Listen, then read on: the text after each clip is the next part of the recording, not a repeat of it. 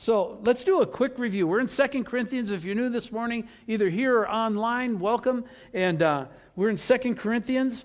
And let's just do a quick review of what we've covered so far. What we've seen is that, first of all, we are the fragrance of Christ, the beautiful perfume of the Lord. To one person, that fragrance is life. To another person, the fragrance is death. Same fragrance. Smells wonderful to one, stinks to high heaven to another. And it has to do with their reaction to the Lord Jesus, not with us. And so we are responsible for being the fragrance, not the reaction. Now, I think that's important to remember. Number 2, we are His letter of recommendation. What makes us authentic? It is Christ in us. It is Jesus in us that makes us authentic. And that's what the Lord has been saying. If you read the New Testament over and over, that's what you'll find. He is our letter of recommendation. We are not peddlers of the Word of God. He has written on our hearts through the Holy Spirit. And we are to be a people of sincerity commissioned by God. And now we are His letter of recommendation. So He's our letter. See the flip then? Then we become His letter. And we need to be good ones. Number 3, we are sufficient in Christ. Paul asked the question, who is sufficient for these things? And the answer is nobody, right? None of us are qualified for this, and none of us can live up to that standard or measure. But in Christ, the answer is everybody or anybody. All of us are sufficient because of what He's done for us and in us. We are made in Christ. We'll see this in chapter 5 when we get there. Ministers of a new covenant. And so we are sufficient because of Him. Number 4, we're supposed to live an unveiled life. We are not to be like Moses who veiled his face. We are to live an unveiled life. And what that passage said in chapter 3, when anybody turns to the Lord, what? The veil is removed. When anybody turns to the Lord, the veil is removed. And where the Lord is, there is freedom. We could spend a lot more time on that, but this is a review. We are not to lose heart. The transformation process is degree by degree. And by the way, thank you all. You reminded me how much you loved that diagram last Sunday, and you're welcome. And we are to renounce secret and shameful ways.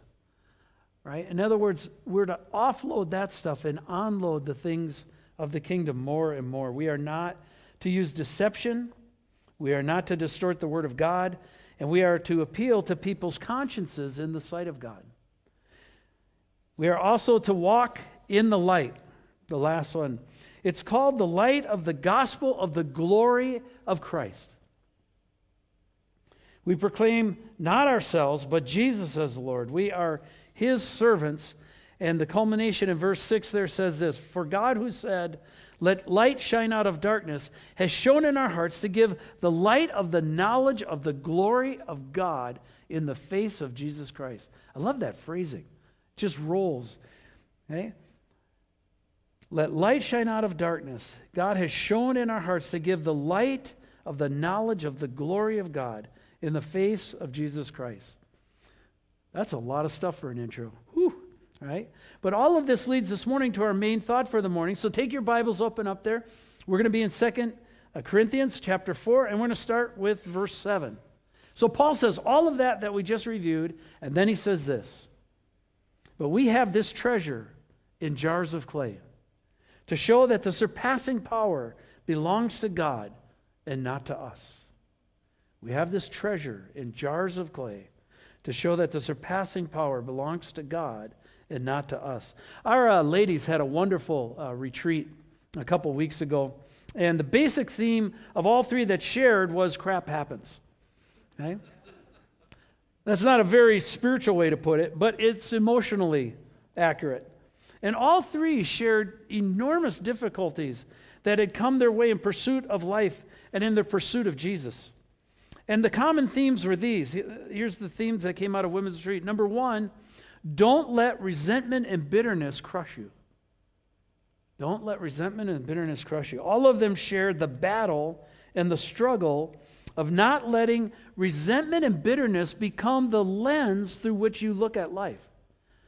Because if you do, then it shapes everything. You have to look through the lens of the Lord Jesus. And so they were talking about how the Lord continually bumped them to look at the Lord that way and others in life and not through resentment and bitterness. Number 2, to forgive even when you don't want to. This was great because one of the gals said, I do not want to. I said, well, great. What are you going to do? Well, I'll have to. Said, and by retreat, I'll hope to get there that it'll be okay and I'll want to. Okay? That forgiveness isn't optional. They had to forgive as Jesus had forgiven them. And with each of them, I said, by the way, you know this, but just remember, forgiveness doesn't mean trust. Right? I can fully forgive somebody. It doesn't mean I have to trust them. Right? And that's an important distinction. Number 3, to persevere in faith, even though it's difficult. And that's what we'll be talking about this morning. And number 4, choose joy in the Lord, even if it doesn't make sense. Okay? You have to get to the place where you go, you know what? I'm going to choose joy. Joy is a choice. And the more you master that, the more it will fill your life. You don't get very far in reading Paul or the New Testament for that matter before you run into the issue of suffering and persecution, right? Everybody agree with me? Right? If you've read it all, you know that's true. Difficulties, hardships, trials are all part of the faith journey and the sanctification process. And again, remember, I'll throw it out there for you, the goal of God's will for your life is not happiness. Okay, that's not God's dream for your marriage, it's happiness. That's not God's dream. The goal of God's will for your life is holiness. And He will use whatever sources He can to create holiness for you. Paul does a lot of coaching in this area. Because the Corinthian church, like us, had a tendency to get deeply discouraged and waffle in their faith and steadfastness in the face of pressure or crisis. What in the world is going on? How could this be happening to us? Paul is now giving insight and encouragement to the Corinthian church. Not only were they battling false teachers, but things had been rough. They had run into opposition, difficulties, trials as they tried to pursue Jesus and function as a church. And we have got to remember, they had never done this before, right? This was the first time in the history of the world there was a Corinthian church. They didn't have a play script of 100 years to go back to and say, hey, how is that done again? This was the first time through. And so they were stressed and tired. Anybody relate to that this morning? Right? Paul is now going to coach them through this section of 2 Corinthians. And he begins with a fascinating analogy. He says, but we have this treasure in jars of clay to show that the surpassing power belongs to God and not to us. This illustration would have made total sense to a first century Jewish person, even anybody in that culture at that time. Jars of clay were used all the time for many and everyday applications, and that was long before they were a top Christian music group in the 90s. Right? We still use them today, although now if you go to Lowe's or wherever, right, they're plastic ones, right, tend to be more common. Terracotta pots are still widely used, especially with plants. And although tremendously useful for a variety of applications, they do have one weakness. They can be fragile.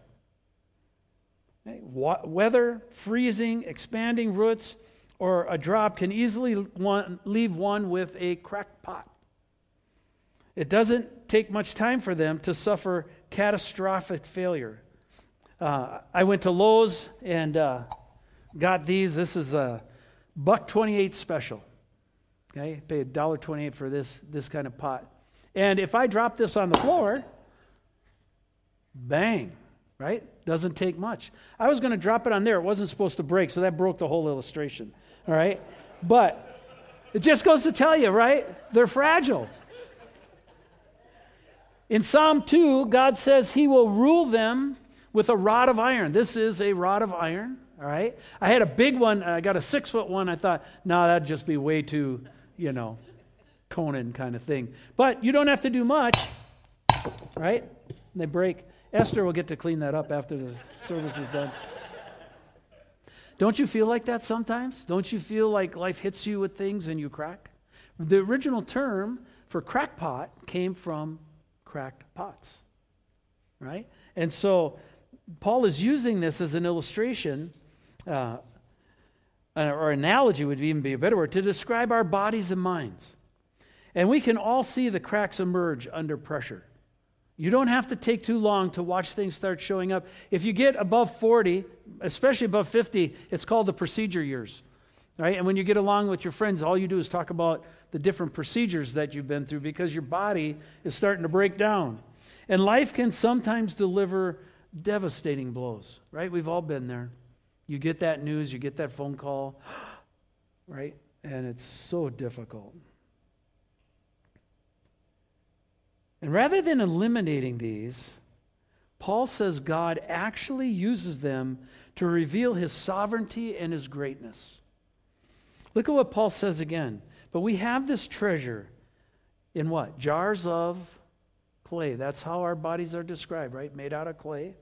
Okay? To show that the surpassing power belongs to God and not to us.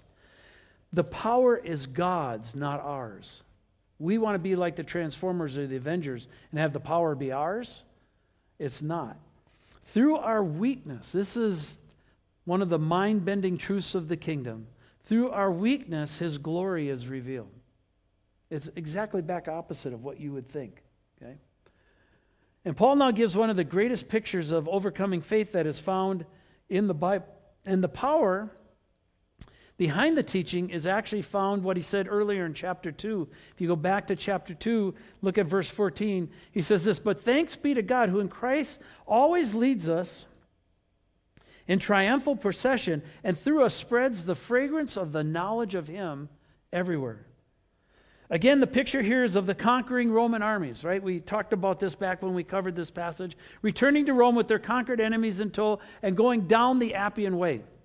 And as they did, thousands upon thousands of Roman citizens would line the roadway, and they would be celebrating and jeering and mocking the prisoners, throwing things at them.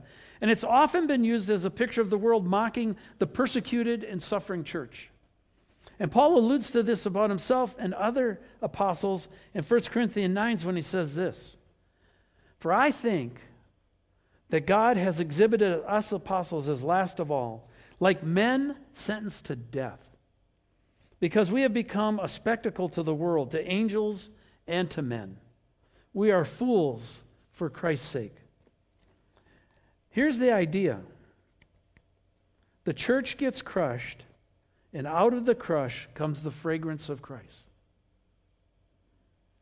And many come to faith because of it. And so Paul is coaching the Corinthian church is that they have to learn how to handle the crush. Remember how he used his own crushing as an illustration? Let's look at that list again in 2 Corinthians 11. 5 times I received at the hand of the Jews the 40 lashes less one. Means he got whipped 5 times with a cat of 9 tails. Just imagine doing that once, let alone 5 times. 3 times I was beaten with rods. Once I was stoned. 3 times I was shipwrecked.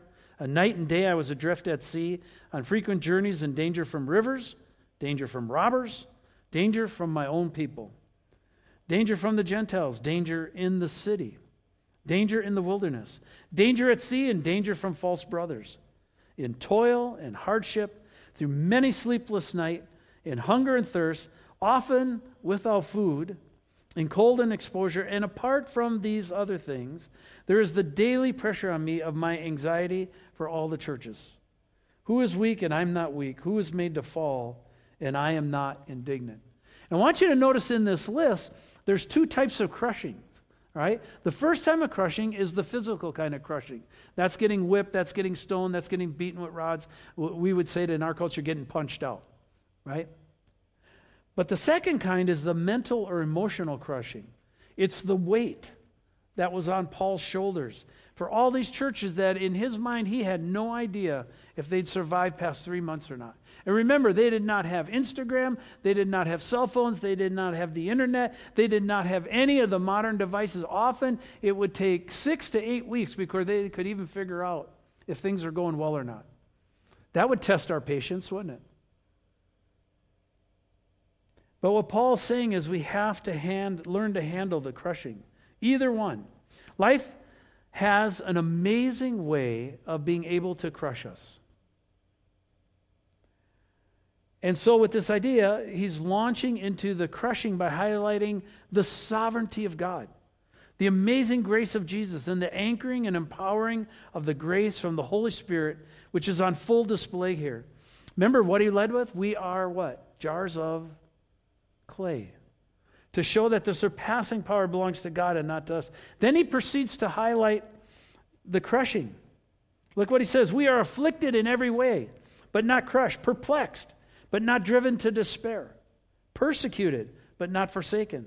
Struck down, but not destroyed. Always carrying in the body the death of Jesus, so that the life of Jesus may also be manifested in our bodies. For we who live are always being given over to death for Jesus' sake, so that the life of Jesus also may be manifested in our mortal flesh. And so death is at work in us, but life in you. In here, Paul lists 4 different kinds of crushing with a corresponding counter. Let's look at these 4 kinds of crushing. 4 kinds of crushing listed. He says, we're afflicted in every way, but not crushed. We're perplexed, but not driven to despair. We're persecuted, but not forsaken. We're struck down, but not destroyed. Let's look at each of these just really quickly. Afflicted in every way, but not crushed.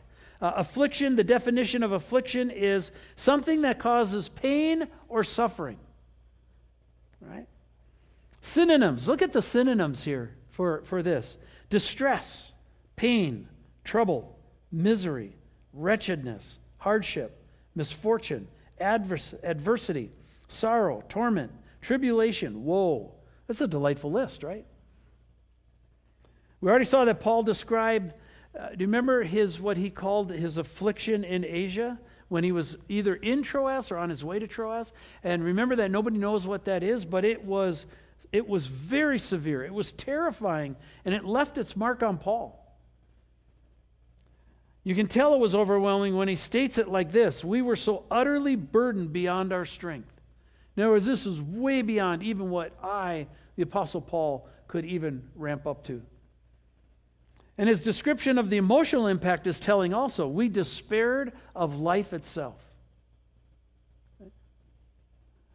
The list we saw before in 4:8-12 is a list of afflictions that beset Paul's entire career. And the point being is that Paul's afflictions weren't made up. And neither are ours. They are very real. They are very hard. And they hurt. And they always last longer than we want them to. You ever notice that? Paul adds something very significant to this thought. He says, we are afflicted in every way, but not crushed. So much of the New Testament is about hanging in there, persevering, enduring, being steadfast, continuing in the faith. Paul is saying here that he wasn't crushed because he had a kingdom mindset. He kept his focus on Christ. He saw the bigger picture. Look at 2 Corinthians 1:9-10. Indeed, we felt like we had received the sentence of death. In other words, when whatever was going on in that affliction in Asia by Troas, when they walked up to it, they looked at it and went, this is a death sentence. Anybody ever been there? It's over. Done. You get the diagnosis. You're right? Or some of us have been in cars heading towards telephone poles going, this is it. Right? Paul says that I lost my place here. Said that they heard so much in the New Testament was hanging in there. There we go. It's a kingdom mindset. In other words, you have to keep a mind on the bigger picture. Proverbs 24:16 says this: for the righteous falls 7 times and rises again, but the wicked stumble in times of calamity. In other words, there's something about the Christian believer that enables them to get back up. And it's not them. They're just a pot. They're just a jar of clay. What helps them get back up? It's the Holy Spirit. Come on. We can do this. Let's go. Lean in. Follow me. It's hope that keeps you going in affliction. plus experience. What do I mean by experience? Well, Paul had seen the Lord deliver him many times. Pam and I, when we were discussing this and weighing this, we said, you know what? This isn't that hard. We've been here many times before. We've seen the Lord do this and be really faithful. This is not a big thing. It's not so hard.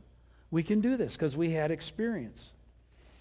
Paul had trusted the Lord to deliver him before in the past, and he trusted him to deliver him now.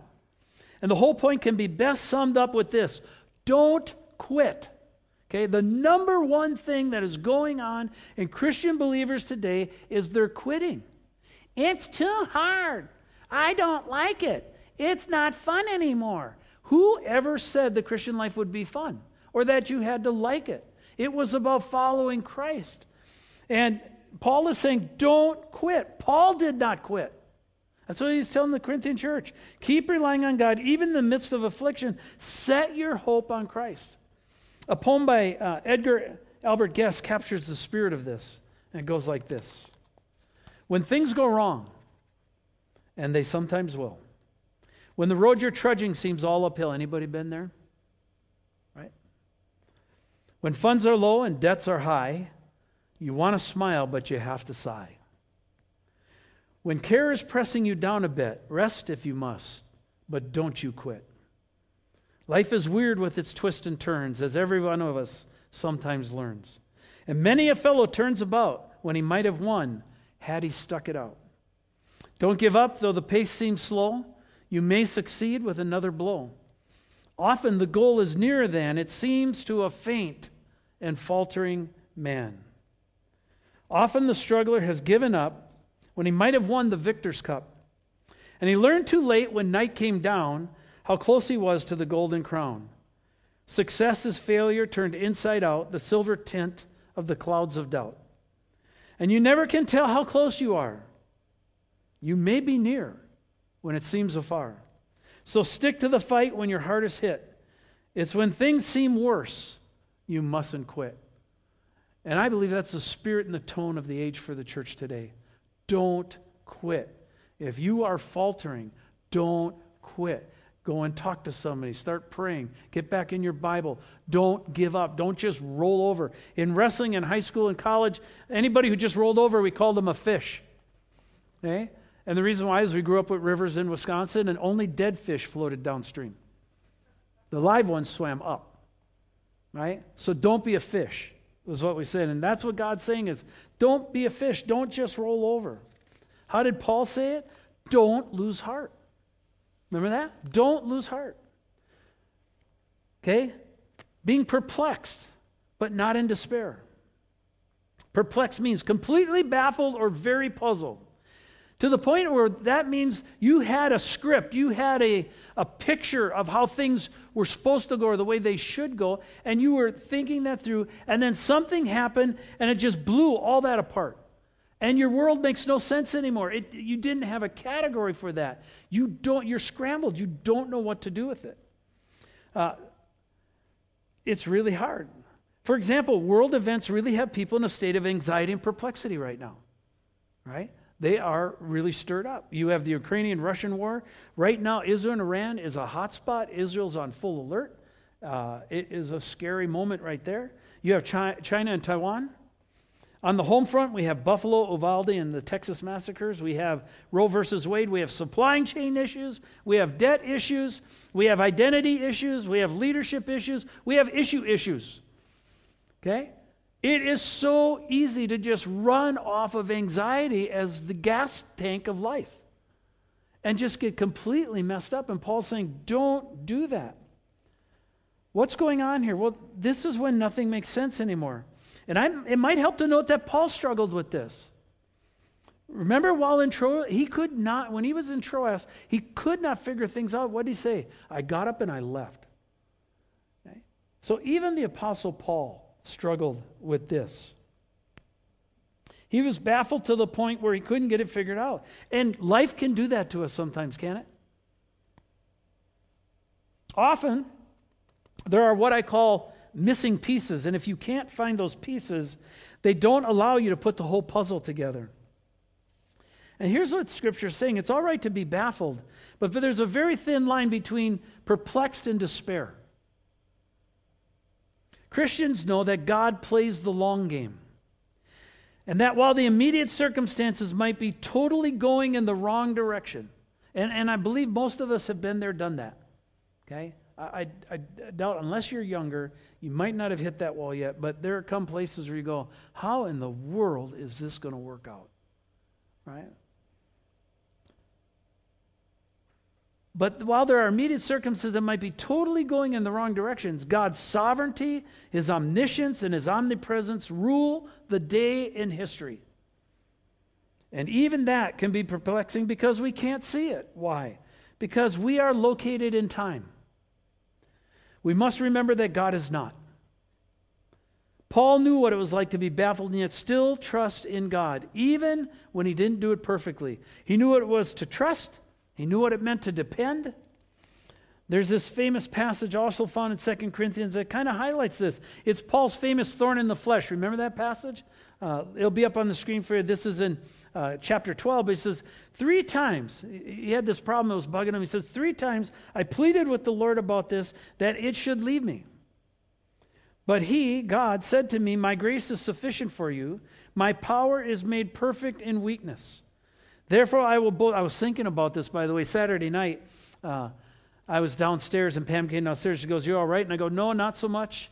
And I have polycystic kidneys, and one of the cysts on my kidneys decided to make itself known. All right? And so I was buckled over, doubled, and in we ran to the hospital, right? And so jars of clay, crackpots, I'm that. And, I want God to fix that. I don't need to run to the hospital. That costs money. Can't you just, come on, let's get going here. Any of you ever do that with God? Right? 3 times I pleaded with the Lord about this. He's begging God. He is desperate that it should leave me. But he said, my grace is sufficient for you. My power is made perfect in weakness. Therefore, I will boast all the more gladly of my weaknesses, so the power of Christ may rest upon me. For the sake of Christ, then, I am content. Key word. I am content with weakness. Insults, hardships, persecutions, and calamity. For when I am weak, then I am strong. So what changed? Paul or his circumstances? It was Paul, wasn't it? Paul adjusted to the grace of God, not the other way around. Was it easy? Was it fun? Absolutely not. But what does he say? For the sake of Christ, I am, what's the word up there? Content. I can be patient. For when I'm weak, then I am strong. Perplexing? Again, absolutely. Despair? Not at all, because I know that Christ reigns. Then Paul goes on, persecuted but not abandoned, struck down but not destroyed. When I first came to Christ, Richard Wurmbrand's life and book, Tortured for Christ, brought this to life in ways that startled and thrilled me. If you've never read that book, I'd encourage you to do it. He is the force behind the movement and the ministry we know today as Voice of the Martyrs. And it's an incredible ministry to the persecuted church in our world. Fox's Book of Martyrs also catalogs the incredible presence of God with those who are being killed for Christ.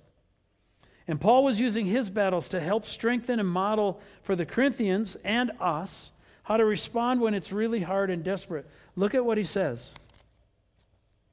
He says, we always carry around in our body the death of Jesus, so that the life of Jesus may also be revealed in our body.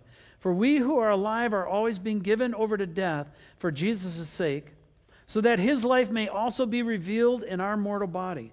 So then death is at work in us, but life is at work in you. How does that work? Well, I'll give you an illustration here.